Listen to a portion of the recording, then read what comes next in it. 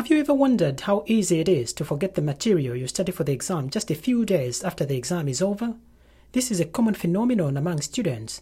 I experienced it a lot when I was still in school and I struggled to understand why. However, after thinking long and hard about it, I now know why. When trying to learn something new, many people resort to memorization. They can't be blamed because memorization is very seductive. It fools you into thinking that you've learned something new just because you can repeat it to yourself. It turns out that true learning comes from understanding. But how can you tell the difference between understanding and memorizing? Some people would argue that memorization helps you to understand things, but I take a different view.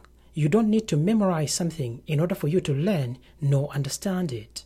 In fact, whenever you find yourself memorizing something, it's an indication that you've not understood it.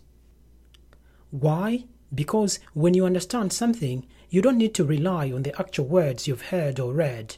Everything you understand can easily be explained in your own words.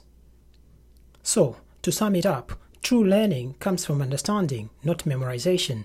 Over time, it's almost impossible to forget the things you understand, but it's almost impossible to remember the things you memorize. Please share this with a friend and let's spread this knowledge.